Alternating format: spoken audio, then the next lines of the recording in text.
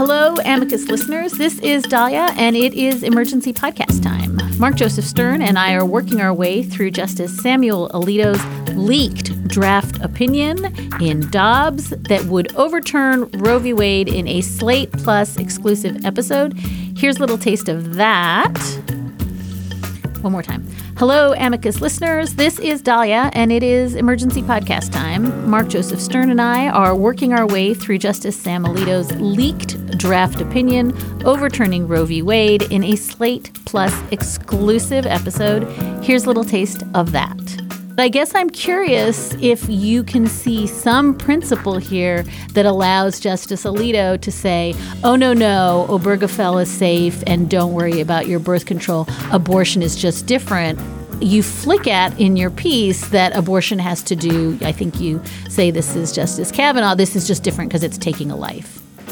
Yes, and that's what Alito lays out in his opinion. He says that abortion is sharply distinguished from other rights that were recognized in previous cases on which Roe relied because it destroys a potential life or an unborn human being. And so abortion is just sui generis because it involves basically what we view to be killing. And so we are not going to allow it to stand as precedent, but we'll simply pluck it out of this entire line of precedent and let the rest stand. And there are a few problems with that, as we've already discussed. Like, there are other precedents that have very similar reasoning that are not deeply rooted, that seem to be imperiled. But he actually does this kind of rhetorical trick to make it seem like he's saying that the gay rights cases are safe, but then not actually say that. So he has this passage where he's talking about other decisions that created or established unenumerated rights that are different from abortion, but that he says are safe and that the abortion decisions relied on, but that he's not overturning. And those are cases like Loving, which we've discussed, contraception, sterilization, raising children. So he has that section and he basically says, these are okay. We're not going to overturn them. Whether you believe him or not, that's a whole other issue. But then he has a turn and he says, oh, by the way, there were also these cases that came after Roe, that came after Casey, that are more recent cases that rely on a similar sense of individual autonomy that the court has to define. And those cases are Lawrence versus Texas and Obergefell versus Hodges. So the sodomy decision and the same-sex marriage decision, basically granting equal rights to gay people. And he doesn't put those in the list of precedents that are safe. Instead, he mocks them.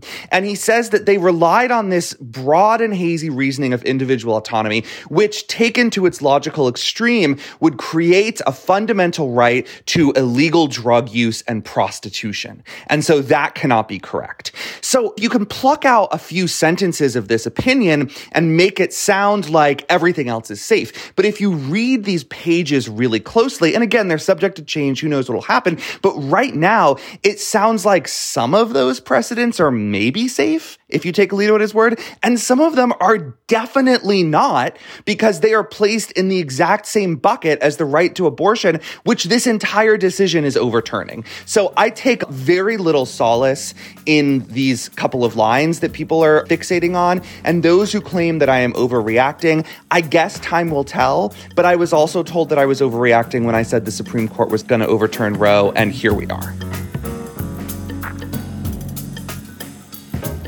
If you're not a Slate Plus member, but you'd like to be, head over to slate.com/amicus plus, where you will find details on how to join and all the perks of membership, which include access to exclusive content like my conversations with Mark, ad-free versions of all of Slate's podcasts, and you will never hit a paywall on slate.com. Plus, you would be supporting the journalism that we do here at the magazine, and for that, we thank you. I also want to point you toward the conversation I had with Mary Harris next door over on What Next. That's also out today. And hold on tight, because a full Amicus episode is heading your way tomorrow with a simply extraordinary panel, including law professor and podcast host Melissa Murray, journalist Jess Bruder, and the host of Slate's brand new Slow Burn season, Unpacking Roe v. Wade, the great Susan Matthews. We're going to talk to you again tomorrow. Till then, take good care.